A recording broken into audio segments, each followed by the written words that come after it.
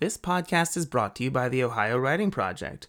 OWP supports teachers from all over Ohio and celebrates the professionalism, expertise, and talent of our state's educators. Ohio Writing Project. Teachers teaching teachers.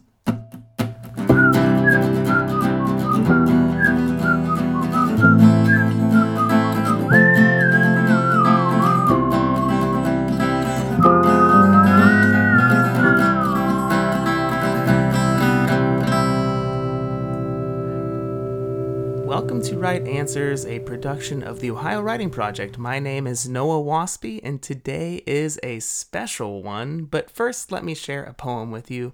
This one's called Thank You by Ross Gay.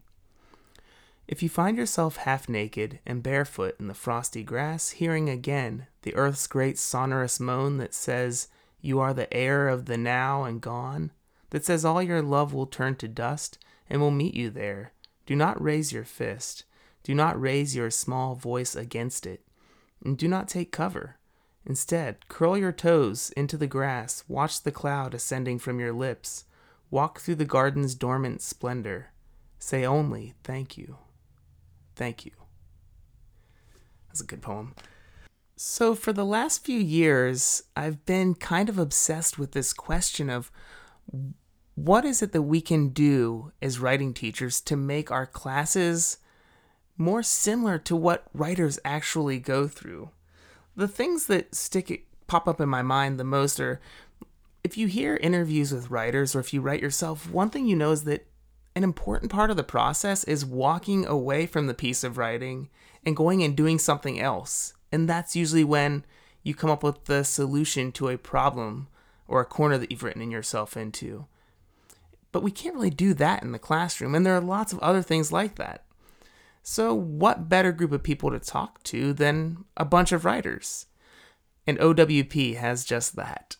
So for today's interview, I talked to some people in the weekly Ohio Writing Project writing group. We meet on Zoom every Saturday, and I talked to Betsy Woods, Aaron Vore, Ben Vore, and TJ Wilson just about writing, and we asked lots of questions and had lots of ideas on things that we can be doing to make our writing classroom more authentic to the processes that writers actually go through. So the first person you'll be hearing from is TJ Wilson, and here it is, my interview with the OWP Writing Group.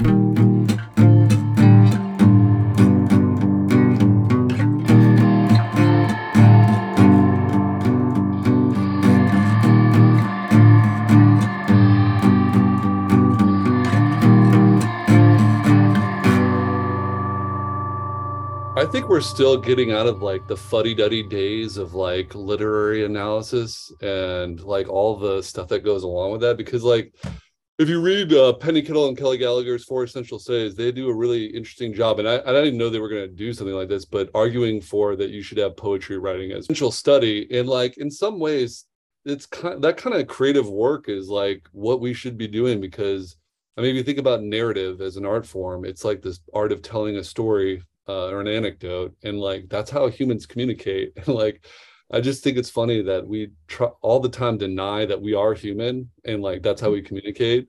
And it's like, you know, with the apps and all the app world and digital, all the stuff that we try to make efficient the way we talk to each other, it's really the essential way. So why wouldn't you teach short story? Like we teach in science, like really obscure science that people, like the kids will never use unless they go into a specific field. Like some of the stuff you learn in physics, some of the stuff you learn in biology, chemistry for sure.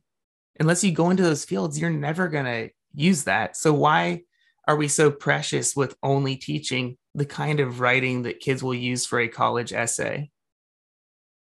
And this is kind of anecdotal, but I have a student teacher this semester, and I've talked to some other recent graduates, and even English majors have said they aren't doing a lot of literary analysis, certainly compared to what I experienced. So that's like we shifted from what used to be called a capstone for seniors at the school Aaron and I teach at, which was essentially the equivalent of a college research paper. And we do the autoethnography now, which is more personal writing, but has research components. And what I hear is more common now in college than what perhaps it was when I was in college. Aaron, I know that you've written a novel and you've probably written other stuff too. What pushes you to write, or why do you write? What do you love about writing? Any of those questions you could answer. I write best when it's a cathartic experience. Writing my novel was very much that. It was a way to channel a lot of frustration into something creative and meaningful. And I'd never written like that before. Before that, the most writing I've done in the last couple of years has been these short, semi-personal, informative pieces about my experience living with multiple sclerosis. And they've been published for this online health magazine. So they've been assignments, but also I get really jazzed about this kind of short burst of writing. Ben and Betsy have both been my editors for that, which has been really nice. But for that, I feel kind of like this having MS, and I think about how lonely that first year was and how much I've experienced and learned about MS along the way. And it feels like the kind of meaningful writing where it's like it's such a mysterious disease. I'm kind of going off on a tangent here, but No, I write because it's like, it's my niche and it's specific to me. I like the essay format. I think, like, novel aside, that's my favorite thing to write more than anything else. And I just happen to have written most about health crap. Yeah, it sounds like you're, in addition to writing for joy, creativity, and for fun, you also write to process big things. Yes. That's what I'm picking up on. Yes. TJ, what about you? So I'm gonna my comment is gonna ride along nicely with what Aaron just said. But when I was starting to write fiction, like short stories, I thought so I had a pretty fortunate life in that I got to travel a lot and live overseas. And I thought the role of the writer was to show everybody else the thing that you've learned about life and the truth that you learned. And that's the writers I really respected, like Don DeLillo, or people that you're like, I'm coming here to learn from you. And then what I learned is that writers don't sell, a lot of them, the good ones, don't really know what they're writing about or what they're learning. And they use writing as a learning tool. Mm-hmm. And I feel like that's widened my gaze on what I like to write. And I never thought I would ever be writing essays as for fun. But I feel like that's how I think the most deeply I've ever thought before is by writing. And I think that's been the best thing writing's done for me as a writer and as also a teacher, because I bring that same philosophy to class. So to show what you've learned, but also to figure out what you've learned. Or what I'm going to learn, Truth. What about you, Ben? I remember the joy of reading. And I think my desire to write was to do that for someone else. So that led to usually fiction and creating books like the ones that I like to read. As somebody who I think has a hard time expressing emotions, writing for me was very therapeutic and began kind of journaling in high school, because I had to figure out what I thought. I'm not quick on my feet in an argument or just sort of expressing myself. So I could do that on page. I was more comfortable on page. So like Aaron said, I think there was something therapeutic about it. And then like TJ said, I feel like now what I try to teach and model in my classroom is that I write in order to figure out what I think. The process of putting some thoughts down, and I love the essay form too, allows me to think more critically about something. And I think it's shifted away from sort of emotional expression towards how do I think analytically about issues that matter to me, like what TJ shared in our writers group about school safety. And I think the only other thing I would add is I think about E.M. Forster's Only Connect. And I just feel like there's something about writing that connects you to a reader. And read Stephen King's On Writing this summer. And I just think about sort of that pact between writer and reader. And even though it's such a solitary pursuit, I feel like it's a generous impulse to want to give something that hopefully means something to you, but even more hopefully means something to somebody else who you may never meet, but will read your words on a page. Yeah.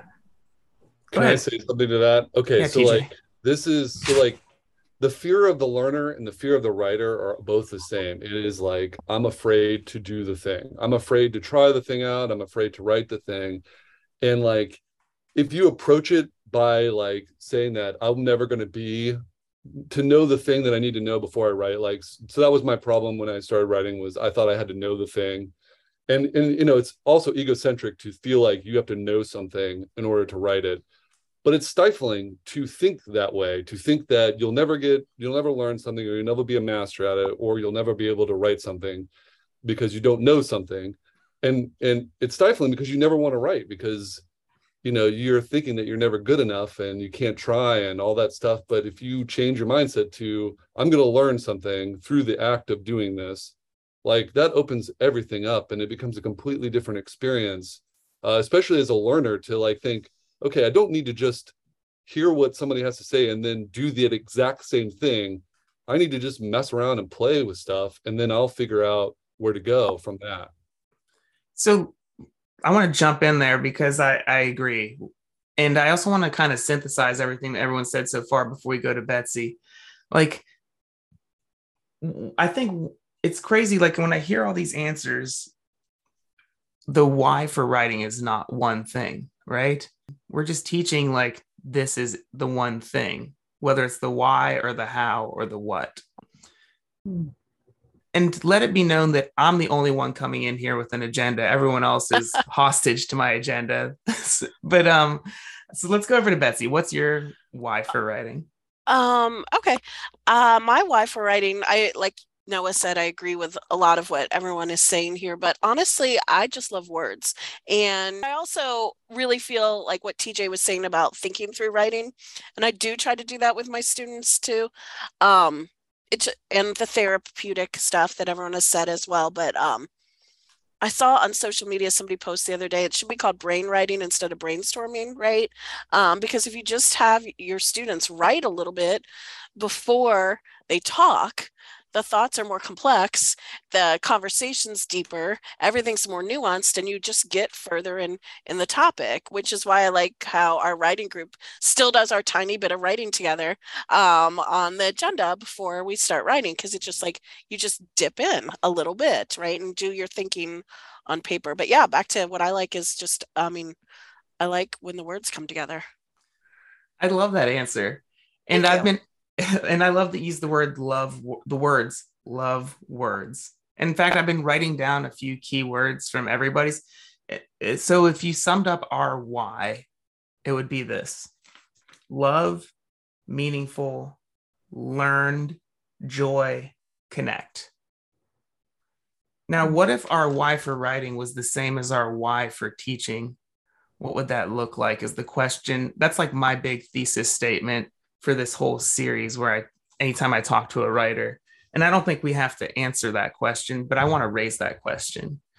So the next thing I wanted to maybe dig into, if you have a take on it or you could pass, is what part of the writing process do you think is like your writing process? I shouldn't say because one of my favorite podcasts is called The Writing Routine, and this guy named Dan Simpson interviews writers about all the niche and nuancy things of the process. The thing I've learned is nobody has the same process. There are like 5 different processes, and some people dip into each of them. But we'll call it the writing process anyway, with quotes around it. What part of the writing process do you think is the hardest to transfer into a classroom, a writing classroom? And I'll let anyone who wants to weigh in on that one. I will add the cheat code one.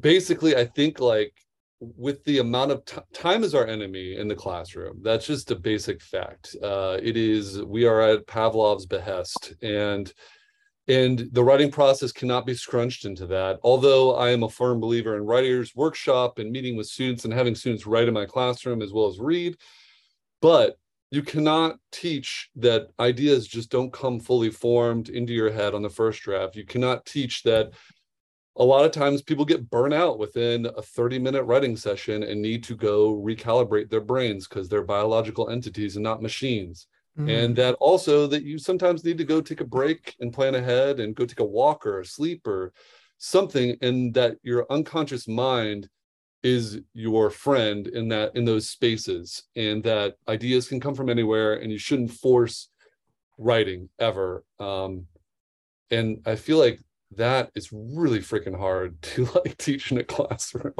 I mean, what's the homework there? Go do nothing? Like, it's really difficult.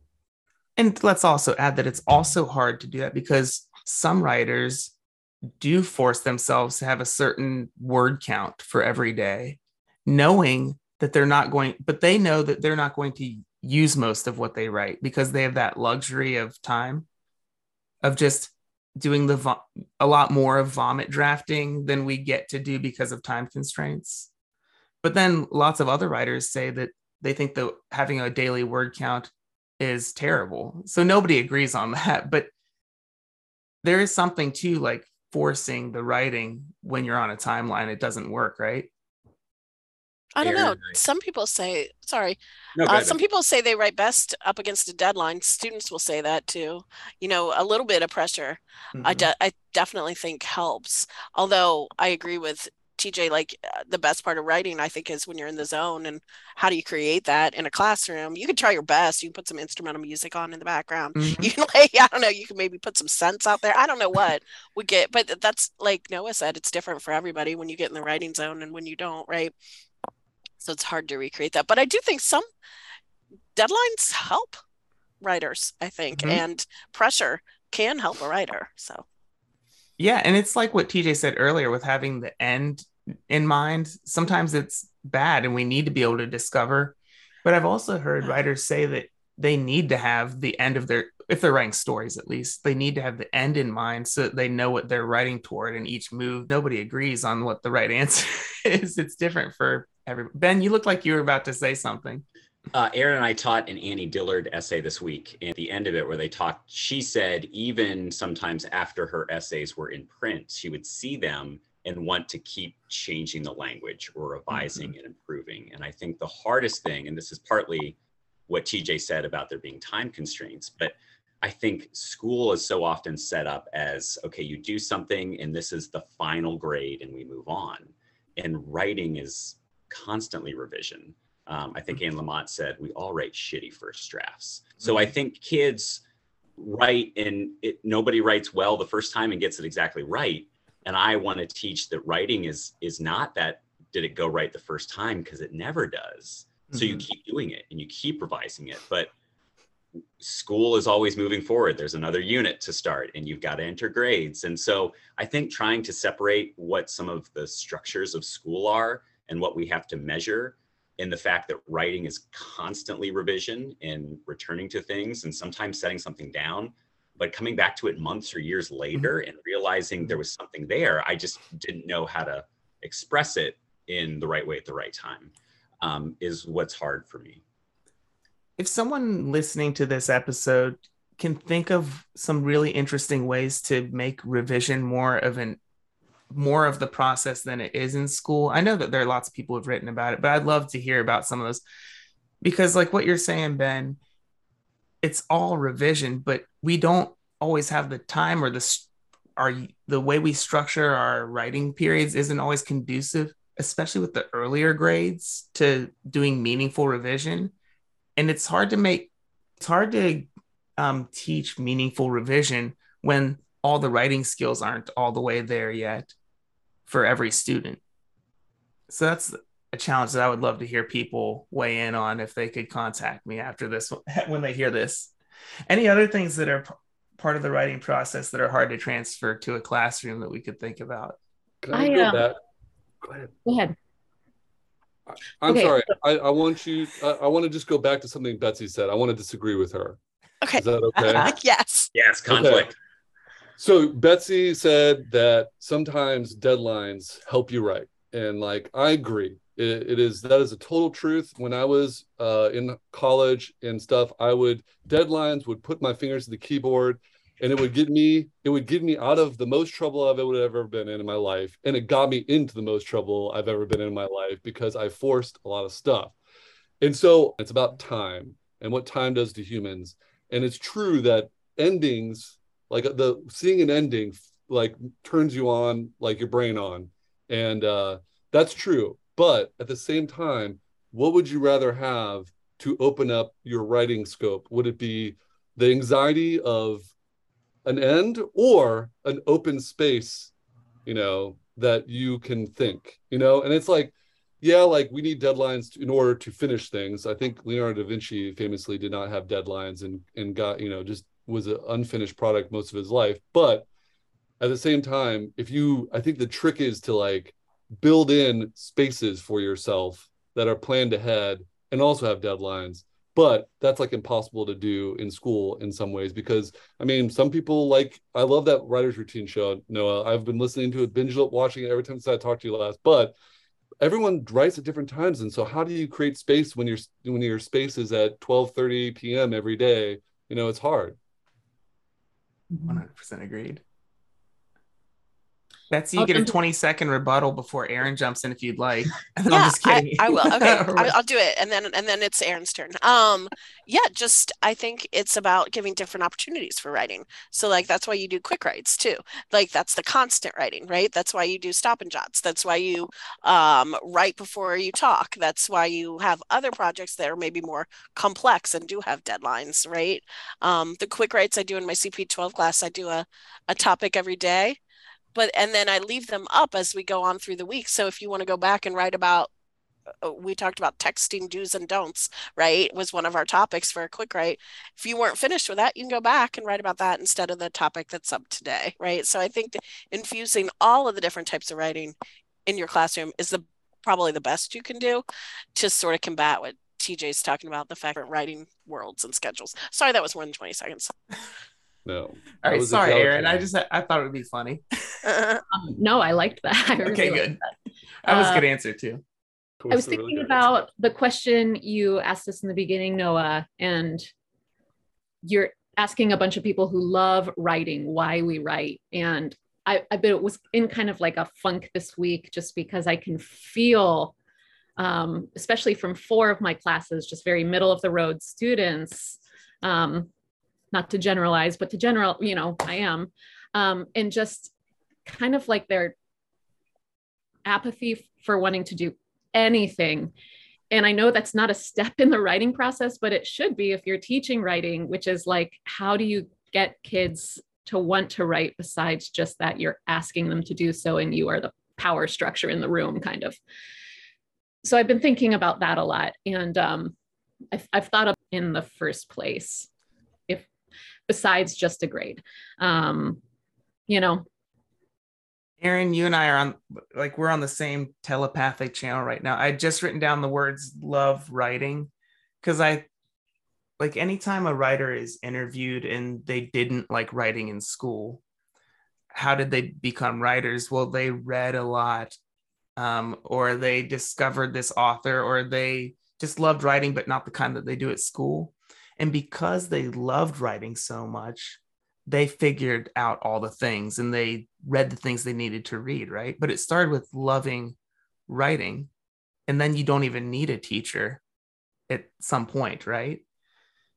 If loving writing, if teaching into loving writing was more of a focus, I wonder how students would perform differently, especially when it comes to the apathy that we run up against so often as teachers.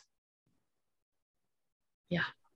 I wish there was a magical school bus for English teachers. Like if we had like a budget to discover, like you just said, Noah, I think we would foster a lot more writing, because we would allow students to discover things that would go knock loose the whatever, WD-40 needs to get, I just mixed that metaphor up, but knock loose whatever barrier is keeping students from seeing that, writing is discovery and you can discover things while writing. Absolutely. So let's bring it home with a happy ending question. How has writing informed your teaching? Like, we all write at least once a week, and during the summer, probably more. So how has writing made you think differently about teaching, or how does writing inform the way you teach writing? And I can edit out any awkward silences while we think it's okay. I can think go ahead, Betsy. okay, I just think I don't I in most cases I think I probably don't have my students follow as many rules maybe as other teachers do in writing. And I'm really liberal and as for most cases. Now I do teach a class that has a test. I teach several classes that have a test at the end, and students have to write in a certain way. So I try to help them there, but I also just like going back to what I said at the beginning, I like to celebrate like the tiny, like the best line in a piece, as well. I'd rather focus on that than, hey, shouldn't your thesis statement be the last sentence in the paragraph or something to that effect? Which makes as well with your love of words. Yeah. Go ahead, Ben. I'll jump off from what Betsy said. I do not teach a class that has a test at the end of it. So I have a little bit more of the luxury, I think, of maybe unschooling some of the writing that they've had to do. And like Betsy, I don't know if I am as much of a, I like to point to at the beginning of The Catcher in the Rye, J.D. Salinger uses a whole bunch of passive voice. And one of the things John Green called attention to in his crash course video on it is that's on purpose, because Holden Caulfield is not acting on the world, he's being acted upon. So there are times to break these rules. Anytime I think a teacher says you can never use passive voice, unless it serves the purpose of your writing. Think about Huck Finn and how broken the language is there, but it's beautiful. And I think George Saunders does that so well. Mm-hmm. So I think what I want to try to teach is that it's okay to break some rules, and you probably should in your writing if it's your voice and if it serves the purpose of it. And I think I just try to create a little space for students who have equated writing with following rules and doing things in a certain order. It's like, well, for certain things maybe, but not for everything. And if you felt like those are shackles, let's take those shackles off, because I think there's freedom in expression, and I want you to move in that direction.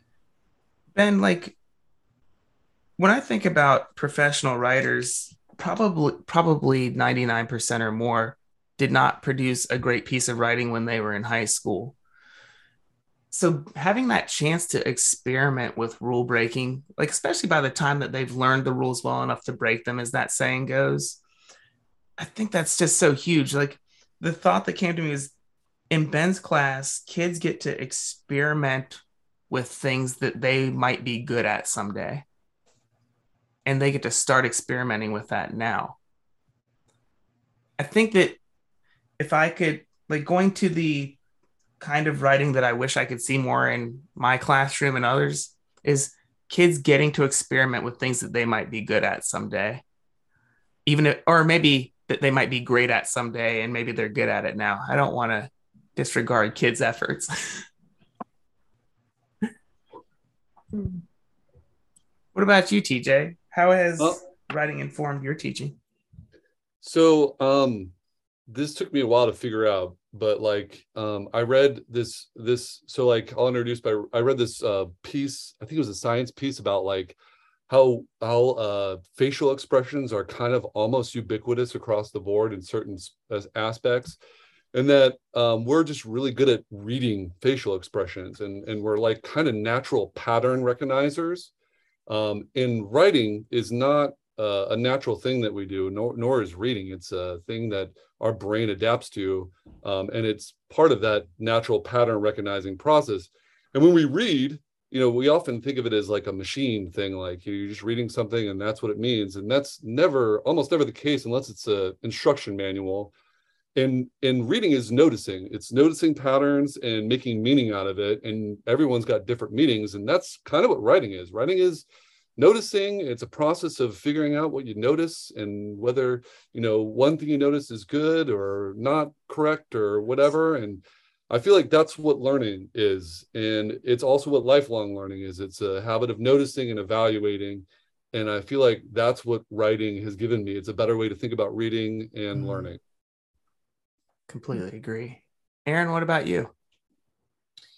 I the last 2 years is just, I've done more writing the last 2 years than I did the first 13 of my teaching career. And it's been a regular pattern. And it's been the first time that I've had many eyes look at a piece and give me feedback. And so I think it's transitioned, knowing as a teacher, I have to give them feedback, knowing as a teacher, we need to teach the revision process and that it has value as kind of this abstract thing that I know is good for them and that I have to do, to how much enjoyment I've gotten being on the receiving end of feedback, whether in this group or, for whatever, depending on the piece, whether it's something that can be improved or a comment that says, I really like this wording. It's brought me joy. It's made me a better writer. I love it so much. And I see that it's, writing is an individual pursuit, and it's very much a group process in the revision sense. And I haven't figured this part out, but something has gone off in my brain the last 2 years where it's like the revision part is really exciting and fulfilling. And I want what I feel in my own revision to come alive in the classroom. What you're saying reminds me of something I heard John Hattie say in an interview. He said that they had interviewed 1,000-something people who had become good at something maybe. And they asked, like, what impact did a teacher have toward you being who you are today? And the two answers that came up again and again were the teacher saw something in me, or the teacher introduced me to my passion. And I think your comment made me think of that, Aaron, like creating that classroom where kids might be introduced to this love of writing. And I'm sure that all of us work really hard to see the positives in each of our kids and show them that they have something special. Two thoughts on that. I think probably we all teach in some way the way we were taught by our favorite teachers. And I had Ms. Riley 2 years in high school, and I always felt in her classroom like she was seeing the best version of myself that I knew I was not yet. But I always felt like you seem to believe in me more than I think you really should, but I'm okay with that. And I wanted to live up to her expectations. And the practical thing that I thought of, and I wish I could remember who in this group told me they do it because I stole it, but I will often, especially if it's personal writing that students have to submit now, before they submit, ask them to highlight their favorite sentence, and then in a comment say why are they proud of it? Because I think we have communicated sometimes like you're not good at writing, or there's always something to improve on, and there is. But stop and say, I did this well, is one way to point out to them, like, yeah, like let's focus on what you do well, because that's a nice thing to build off of.